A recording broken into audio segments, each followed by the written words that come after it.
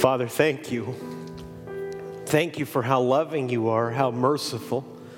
That's what gives all of us hope, men and women, young and old, whether we're parents or not. It is grace that gives us hope and strength for today and tomorrow. Thank you. May your love, may your mercy, may your clarity and strength be shown fully as I open your word. Thank you for the privilege of doing so. Speak to us, teach us, Lord Jesus, I ask in your name. Amen.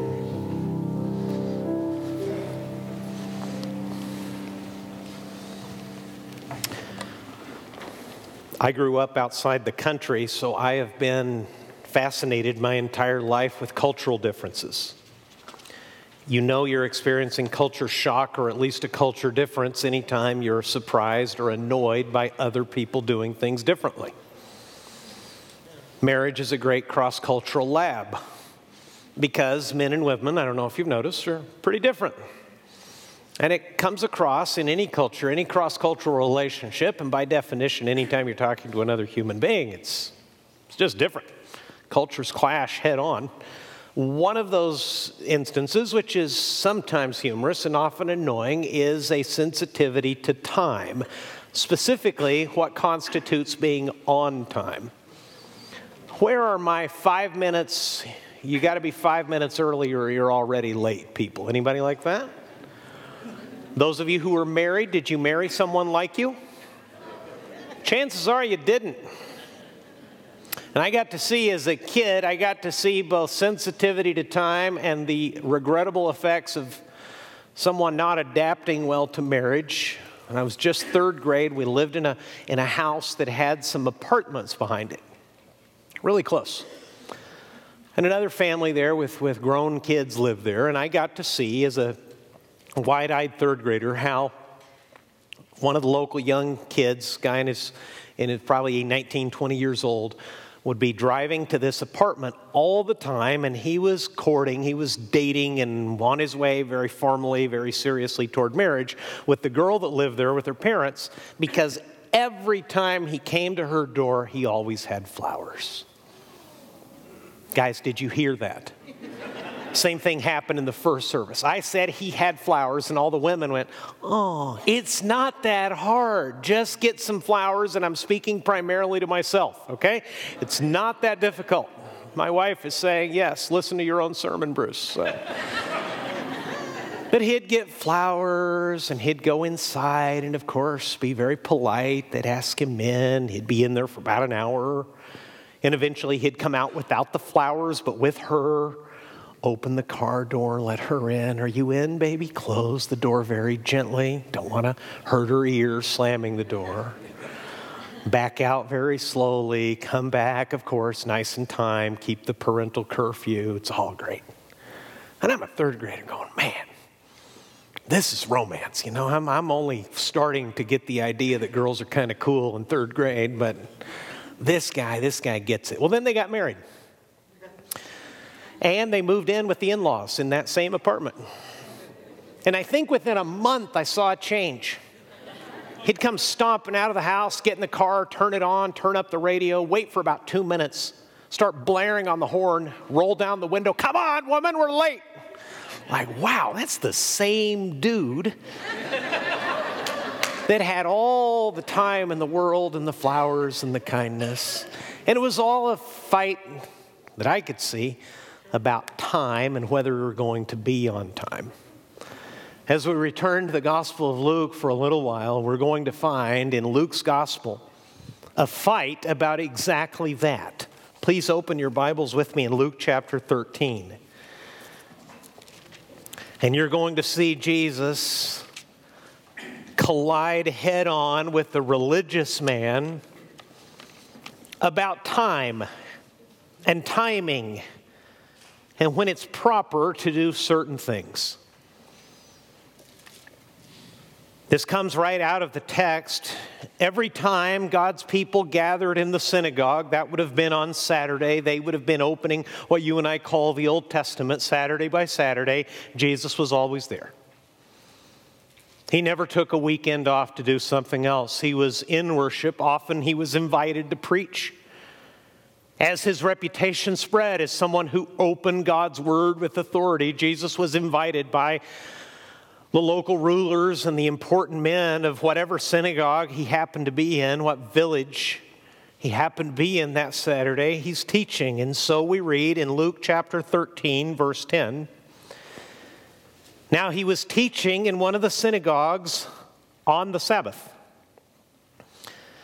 And behold, there was a woman who had had a disabling spirit for 18 years. She was bent over and could not fully straighten herself." I don't know if you could catch all that's said there in so few words. Jesus is going to make it abundantly clear what's happening as we keep reading. But for now, just stop right there. Jesus is actually teaching in the synagogue. I tried hard to figure out, but I can't be entirely sure if what happens next actually interrupts his teaching. It certainly sounds like it. It sounds like he's in that portion of the synagogue service where he's been given a scroll to read. He's reading. He's going to explain it now. And again, he's going to do it with authority. Anytime people heard Jesus teach, they always said he doesn't teach like our so-called experts. He teaches differently. He teaches with authority. And the reason is simple. Jesus is reading and explaining the book written about him. He's reading his own Father's word. He's reading virtually in every page a promise that was made about him. He's certainly reading almost on every page the problems that people have without him. And he's going to tell them, and I'll show you in a moment, when he goes to his hometown in Nazareth at the very beginning of his ministry, he's going to read Scripture and say, "I'm the fulfillment of what I just read to you." And on this Sabbath, wherever he was, he's teaching, and in the midst of his teaching comes in a woman, and notice her condition. It says she has a disabling spirit, and Jesus will later explain what that means is not that she has a bad attitude, but she actually is demonically oppressed. The spiritual world has collided visibly, practically with her life. The Bible says that not all illness is spiritually derived. You can see that clearly. Jesus both cast out demons and heals diseases, two different categories. But in this case, her body has been crippled by demonic oppression, and it has gone on for a very long time. If you look in verse 11 again, it says there was a woman who had a disabling spirit for 18 years, and here's the problem. She was bent over and could not fully straighten herself. Can you imagine? She's crushed. She's shaped like the letter C. She's making her way through life, never being able to look people in the face. Always painfully hunched over, and in her culture, she's a two-time loser, so to speak. The misogynistic culture of her day will not even allow her word to be admitted into a court of law. That's one evidence that the resurrection of Jesus was real. He first appeared to women. Their word was unbelievable even to the disciples of Jesus. Why is the story told that way? Because that's the way it happened. And because Jesus is going to dignify them and elevate them to the same standard that the men that he's saved have. They're all now in the family of God. They all have equal standing, equal value and worth in the sight of God. This woman not only has to bear with the indignities of being a woman in first century Israel, but she's in pain. She's practically helpless. She cannot, I take from that quick description that she's tried. She cannot stand up straight. She cannot look anybody in the eye. She doesn't remember very much what the world looks like except for the feet of other people and the dirt in the streets. And in the midst of all that, as he is teaching, apparently, perhaps he broke off in mid-sentence because verse 12 says, when Jesus saw her, he called her over. In other words, she comes to where he is. And whether he's up in front teaching still, wherever Jesus is, if he's teaching or he's done teaching, he's the center of attention, believe me. And if you've been to Israel or you've done a little bit of study, you know how small the synagogues are.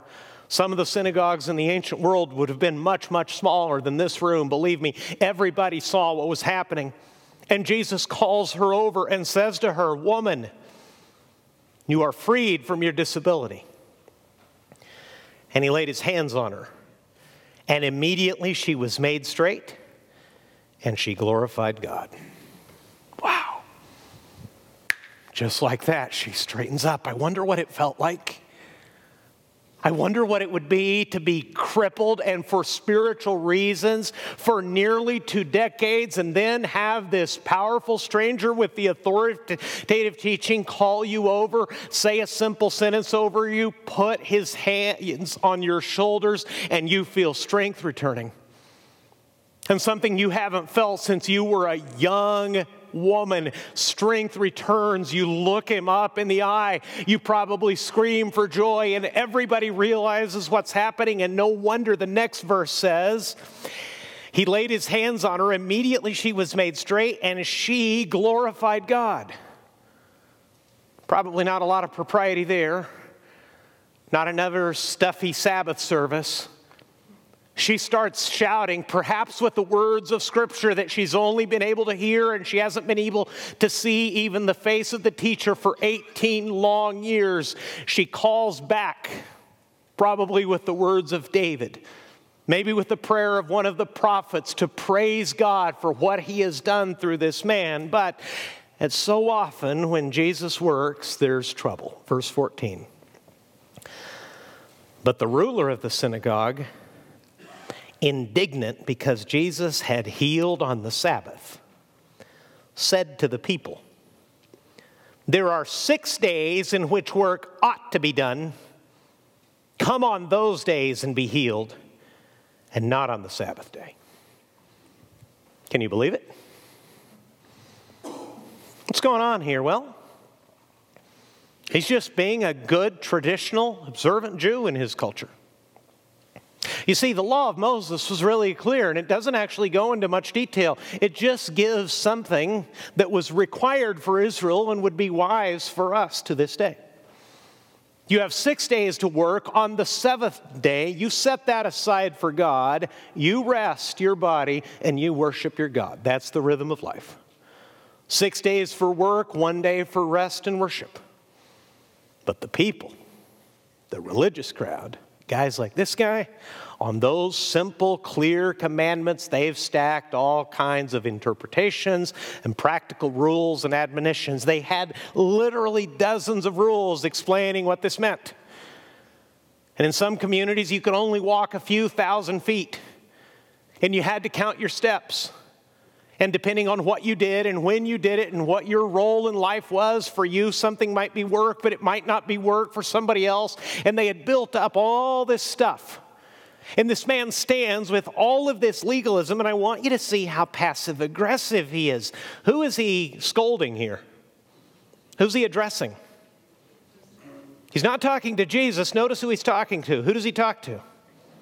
He said to the people, "There are 6 days in which work ought to be done. Come, you people. Come on those days and be healed, and not on the Sabbath days." Do you think he's kind of missing the point? And he's saying more than he knows. What he is saying is very passive-aggressive. He's saying it's this man's job, his work is healing. But he has no respect for God. He does work on God's day. We all know that shouldn't be done. Since he's so irreverent, it's up to you, crowd, to help him out. Don't come to the synagogue. Don't come to him on the Sabbath. Don't put him to work on the Sabbath, because he'll violate the Sabbath by working and healing you. I wonder whose side the crowd is beginning to feel is the better side. See, this has been a long time coming in Luke's gospel. When Luke began to tell us the story of Jesus, he began to tell the genealogy of Jesus in the most ordinary way. In Luke chapter 3, he wrote, Jesus, when he began his ministry, was about 30 years of age. And he counts backward. Listen to the specifics. He was about 30 years of age, being the son, as was supposed, of Joseph. You see, because Jesus doesn't have truly an earthly father, he has a heavenly father and an earthly guardian.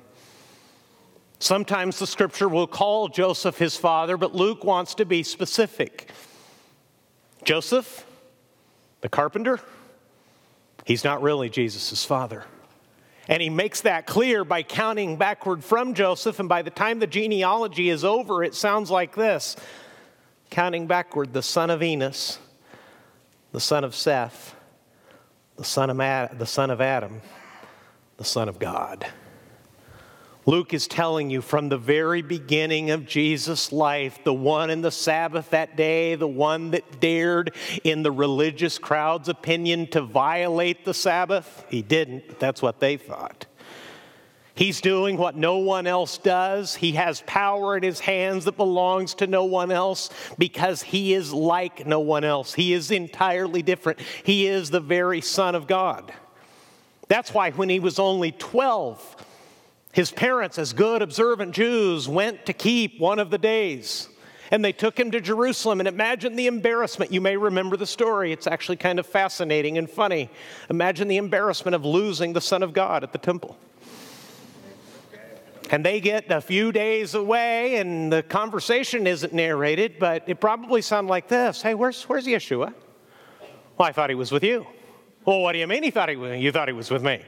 You always take him on these trips. No, I gave him to you. And there's a big, probably, marital argument, and they go racing back. Do you remember where they find him?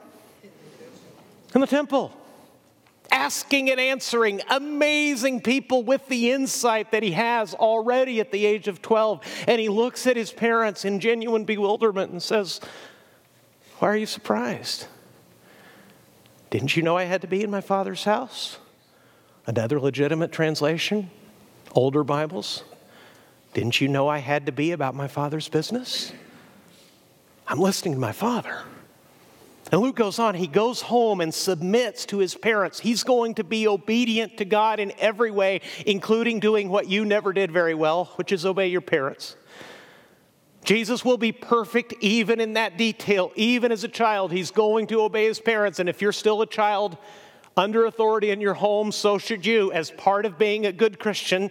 But Jesus, from the earliest of ages, is listening to his Father and doing what he wants. So when he begins his ministry, he goes to another synagogue, this time in his hometown of Nazareth. And in Luke chapter 4, we read this. This is the case that Luke has been building to this point. And he came to Nazareth, where he had been brought up. And as was his custom, he went to the synagogue on the Sabbath day, and he stood up to read. And the scroll of the prophet Isaiah was given to him. He unrolled the scroll and found the place where it was written, "The Spirit of the Lord is upon me, because he has anointed me to proclaim good news to the poor." Here's what this woman would discover. He has sent me to proclaim liberty to the captives, and recovering of sight to the blind, to set liberty at those who were oppressed, to proclaim the year of the Lord's favor. That's his agenda. He announces it in the beginning of his ministry, and every day of his life, he is always moving forward in obedience to his Father, doing what the Father wants, whether he's in the countryside or a major city, whether he's out in public or the marketplace or the byways or the highways of Israel, or whether he's in the synagogue. He is always and only doing what his Father sent him to do. And the leader of the synagogue, just because of time, just because of timing, he can't get his mind around it. And he says there, 6 days in which work ought to be done, come on those days and be healed, and not on the Sabbath day. Don't put this man to work. See, he said more than he knew. This man's work is healing. This man is doing what doctors can't do. This man's work is doing what only God can do, but don't put him to work. He doesn't respect our traditions. How do you think Jesus is going to take it? Did you read ahead? Please don't read ahead. Let's find out together instead. Then the Lord answered him, "You hypocrites." Whew. See, there's this caricature of Jesus that he's this mild-mannered, meek man. My southern grandmother would say, wouldn't have butter melt in his mouth. He just kind of stays out of people's way, and he's just kind of apologetic. No. This is God in the flesh. This is the Son of God, the strongest, most courageous, most faithful man anyone will ever meet. He knows that they don't. He's on his way to the cross already. Nothing will deter him. But for a little while longer, he's going to bring the kingdom to earth as the king of everything that's ever been made. And he's going to rule over everything, including disease, including the absence of wine at a wedding, including demonic, satanic oppression. And he's going to make it clear what's happening and why his timing is perfect and godly. The Lord answered him, "You hypocrites. Does not each of you on the Sabbath untie his ox or his donkey from the manger and lead it away to water it?" And they did. See, their traditions allowed for that. If you just wanted to go for a walk, some tradition said you can only go so many thousands of feet. But everybody knew we have donkeys, we have oxen. This is a desert climate. You don't want your animals to suffer. That's your livelihood. So don't work. But it's okay to take care of the animals. And Jesus said, "You're hypocrites. You have more concern for your animals at home than you do for this woman in your midst that you've all been looking down on." Verse 16, "Ought not this woman, a daughter of Abraham, whom Satan bound for 18 years, be loosed from this bond on the Sabbath day?" What is Jesus announcing to her? He's telling her that she, because of him, is free. That he has come to conquer everything that sin has ruined. This is why another one of his disciples, John, wrote in 1 John chapter 3, verse 8, listen to this. "The reason the Son of God appeared was to destroy the works of the devil." It doesn't get a lot of play, but it's in the Bible. Why did Jesus appear on earth? To do everything that God does, including destroy the works of the devil. And on this day, in the midst of the Sabbath, he apparently is willing even to interrupt his own teaching to announce freedom to a woman who has put herself down, who has been scorned likely by the community. Because in those days, the legalistic understanding was if you're chronically sick, if someone dies in your family in an untimely and early way, there must be sin in your life, and that's why God is doing this to you. You deserve it. Jesus says, no, she too is a daughter of Abraham, and she is being loosed because it was Satan who bound her for 18 years, and this day she is loose from this bond on the Sabbath day. He's announcing freedom and announcing to her her full acceptance into God's family. Not because she's been good enough, but because God himself is that good. And I want you to see how the people took it. Last verse in the story. As he said these things, all his adversaries were put to shame. And all the people rejoiced in all the glorious things that were done by him. What's this story about? It's a story about conflict over time. And it offers a valuable lesson. And now let me bring it into our world and I'll be done. There are always, friends, there are always good reasons to put off doing what God wants.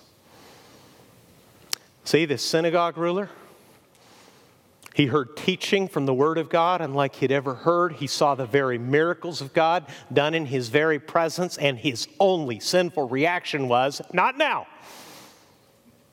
It's the Sabbath. What better time for God to give freedom and announce acceptance and forgiveness to a woman who's been bound by Satan for 18 years? Why not on the Sabbath? What better day than the Sabbath? But he can't see it because in his own mind, he's fixed on time. He's built up traditions and rules and ideas in his own mind that keep him from seeing what God is doing and what God wants, not Jesus. His whole life, As the eternal Son of God, his whole life on earth, he was continually obedient to the Father on your behalf. But you and I, we have to find ourselves in this story. You may find that you stand more with the synagogue ruler than you stand with Jesus sometimes. If I can be very candid, very transparent, my greatest regret as a Christian, as a father, as a pastor, is procrastination. I really know what I should be doing. I read my Bible. I have good friends. I know godly men who encourage me. It's actually pretty clear what I should be doing. It's the timing I struggle with. Anybody else with me on this? I'll do it better tomorrow. Not now. It's such a busy time, such a busy season. When we have, and I've discovered this, the line keeps moving of when I'll do it. Our kids are small. It's a very intense time. We're barely sleeping. Well, now our kids are in school. You know how troubling that is. Play dates in school and homework and unreasonable teachers and all kinds of fight with the PTA and all the things you have to do as a parent. And now my kids are junior hires. Oh, junior hires, they're just entirely different. God's taking them through a wonderful season of development. They're just so different. I got to put all my attention. Then they're in high school. And now I'm parenting adults, and that has its own trouble. And maybe when I'm retired and people are continually moving the line of timing of when they will do what they already know God wants. Pastor DJ has taught me a very valuable word that I'd like to introduce into the lexicon of our church.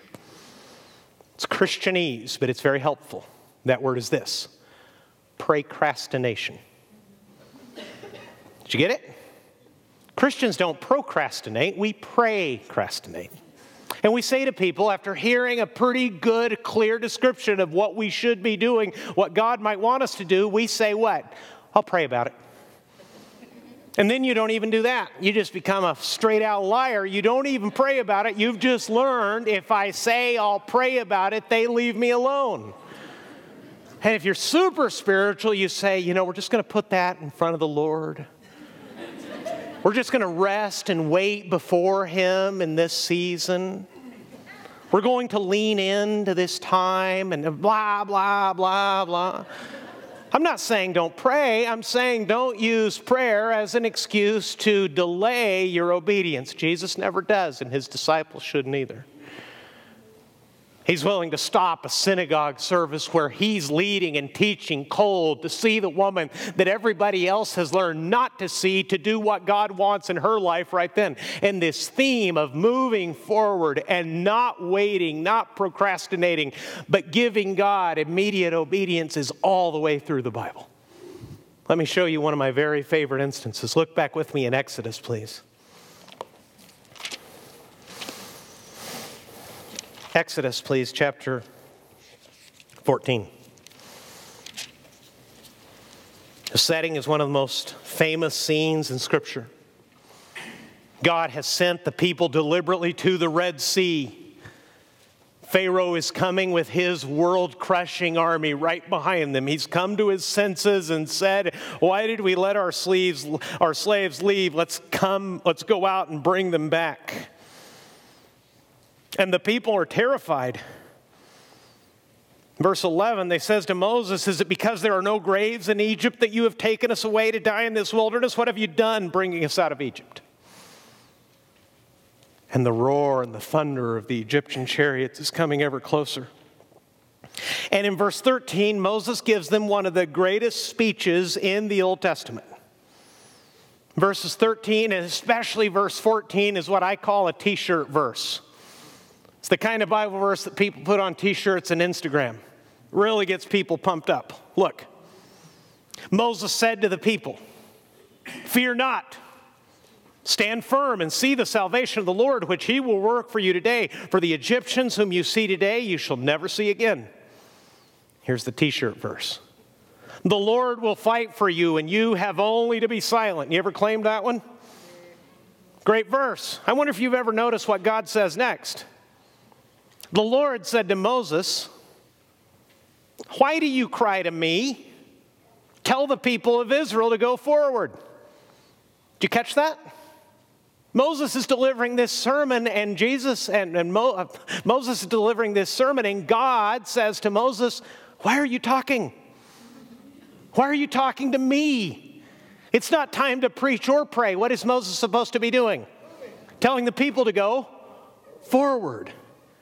And they do, and it's all through the Bible. Look in Ephesians chapter 5. Look in verse 15. Ephesians 5, verse 15. "Look carefully then how you walk." In other words, how you live day to day. "Look carefully then how you walk, not as unwise, but as wise, making the best use of the time, because the days are evil." In the very next chapter, in Ephesians chapter 6, Paul is going to go into detail and tell them the struggle that you're experiencing in your daily life is not physical. You're not having a battle with flesh and blood. Your struggle isn't with people. It's with unseen demonic forces, and you need to put on the whole armor of God. In Ephesians 5, verse 15, he gives them a quicker description of what that means in daily life. Because there is spiritual warfare raging around you, you need to be careful how you live. You need to be wise rather than unwise. And look, you need to make the best use of the time, because the days you live in are evil. I'll ask you, has anything changed? Are there spiritual dangers in us and around us? Everywhere. Verse 17, "Therefore do not be foolish, but understand" what? What the will of the Lord is. The Lord knows what He wants you to do. The question is whether you will respond to His word and do it now. Jesus said in John chapter 9, speaking to His disciples before another extraordinary miracle, listen, "We must work the works of Him who sent me while it is day. Night is coming when no one can work."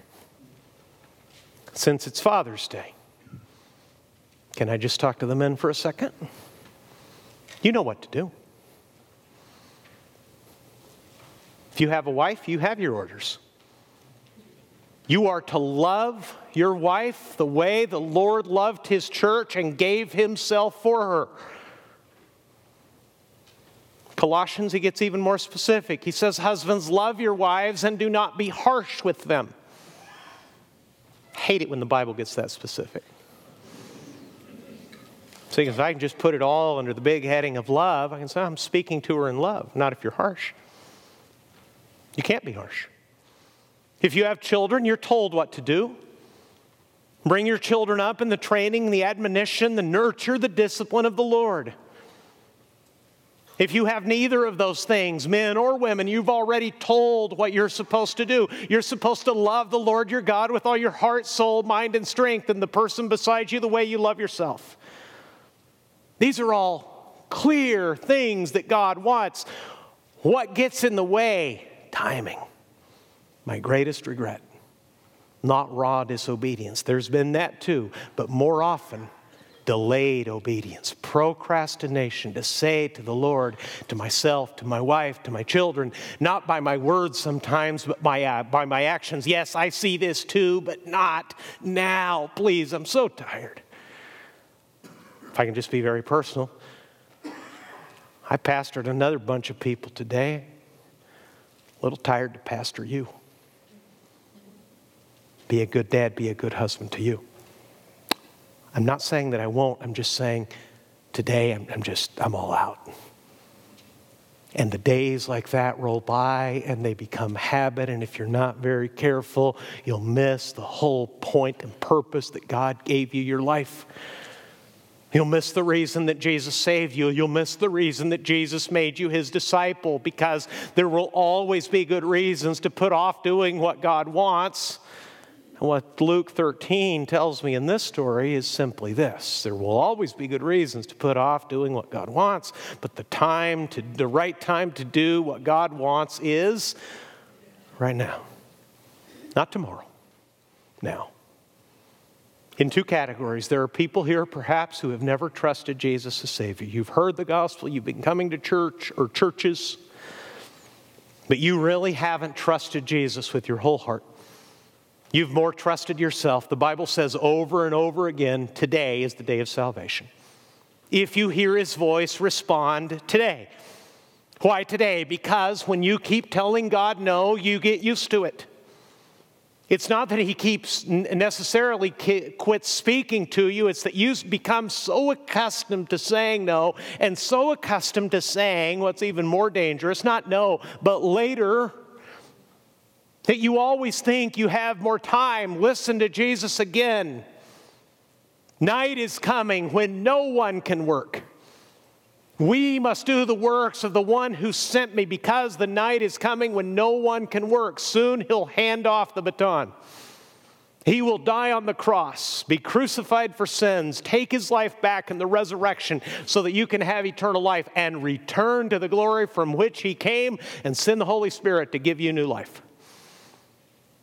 And what is true, what was true then is true now. The night is coming when no one can work, whether it's the Lord's return for you or your own death. The day is coming when the work of God on earth through your life will be done. So what should you do? You should do as much as you can and as much as you know right now, because you're not promised tomorrow. Let's pray.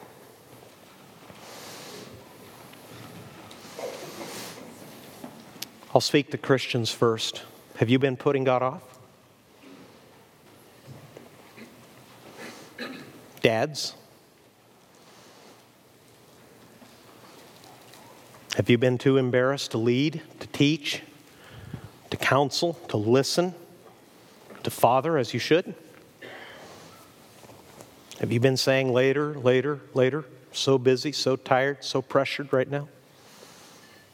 Moms, same question. Young people? Don't put God off. Don't put it under procrastination. You'll get used to it. You'll never do what He asks. So if you know that you've been procrastinating, you've been putting God off and saying later, you probably haven't been like the synagogue guy. You've probably been a lot more spiritual than he. But you've been saying later. Could I just invite you to talk to your Savior about it and move your later? Instead of saying later, start saying now.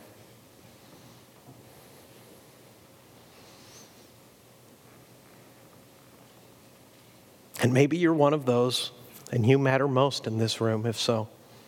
You haven't trusted Jesus as your Savior, not yet. You've been thinking about it, you admire Him, you want to know more about Him, but you simply haven't done it.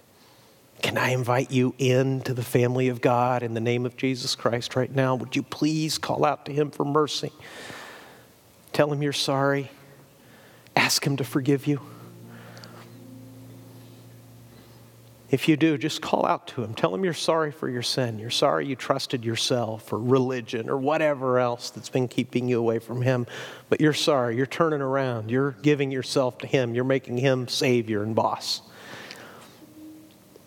Take the card in your bulletin and please let us know that you did that today. There won't be a more important moment, more important decision in your whole life than trusting Christ as Savior. There won't be. If this is your day, praise the Lord. Heaven will rejoice with you. You can be saved. You can hear from Jesus that you too are in the family of God. You too have been freed and forgiven. Father, do what you want. Do as you please. I pray that not a single person here would tell you that they will do it later.